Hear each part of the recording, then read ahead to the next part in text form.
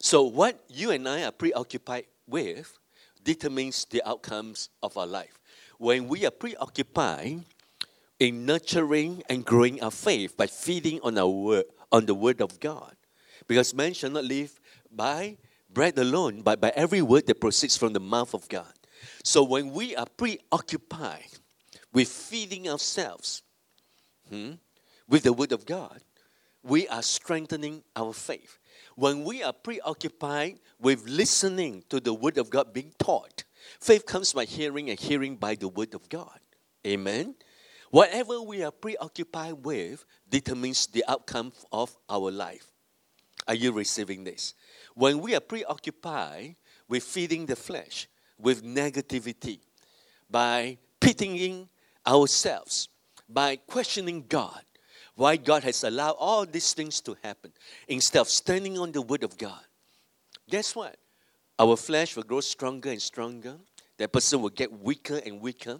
We'll come to a place of deception, whether God is really good or not.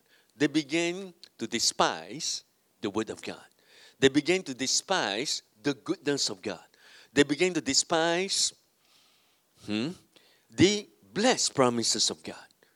And then they continue in feeding themselves with great negativity and toxicity. And the outcomes of the life, you need not a prophet to prophesy.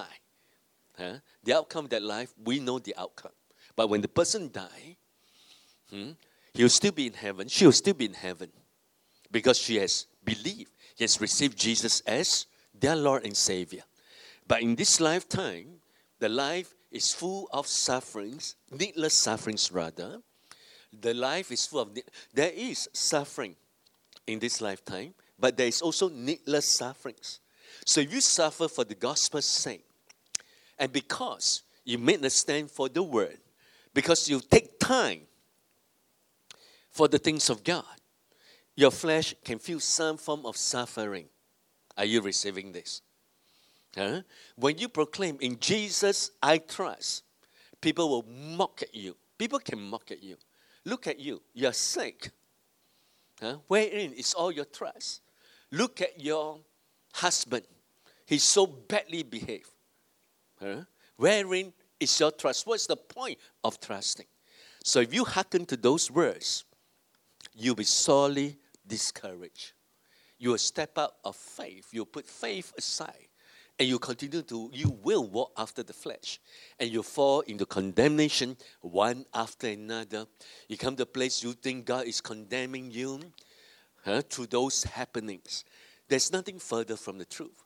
But if you stand on the word of God, God, I thank you that you are still in control. I do not understand.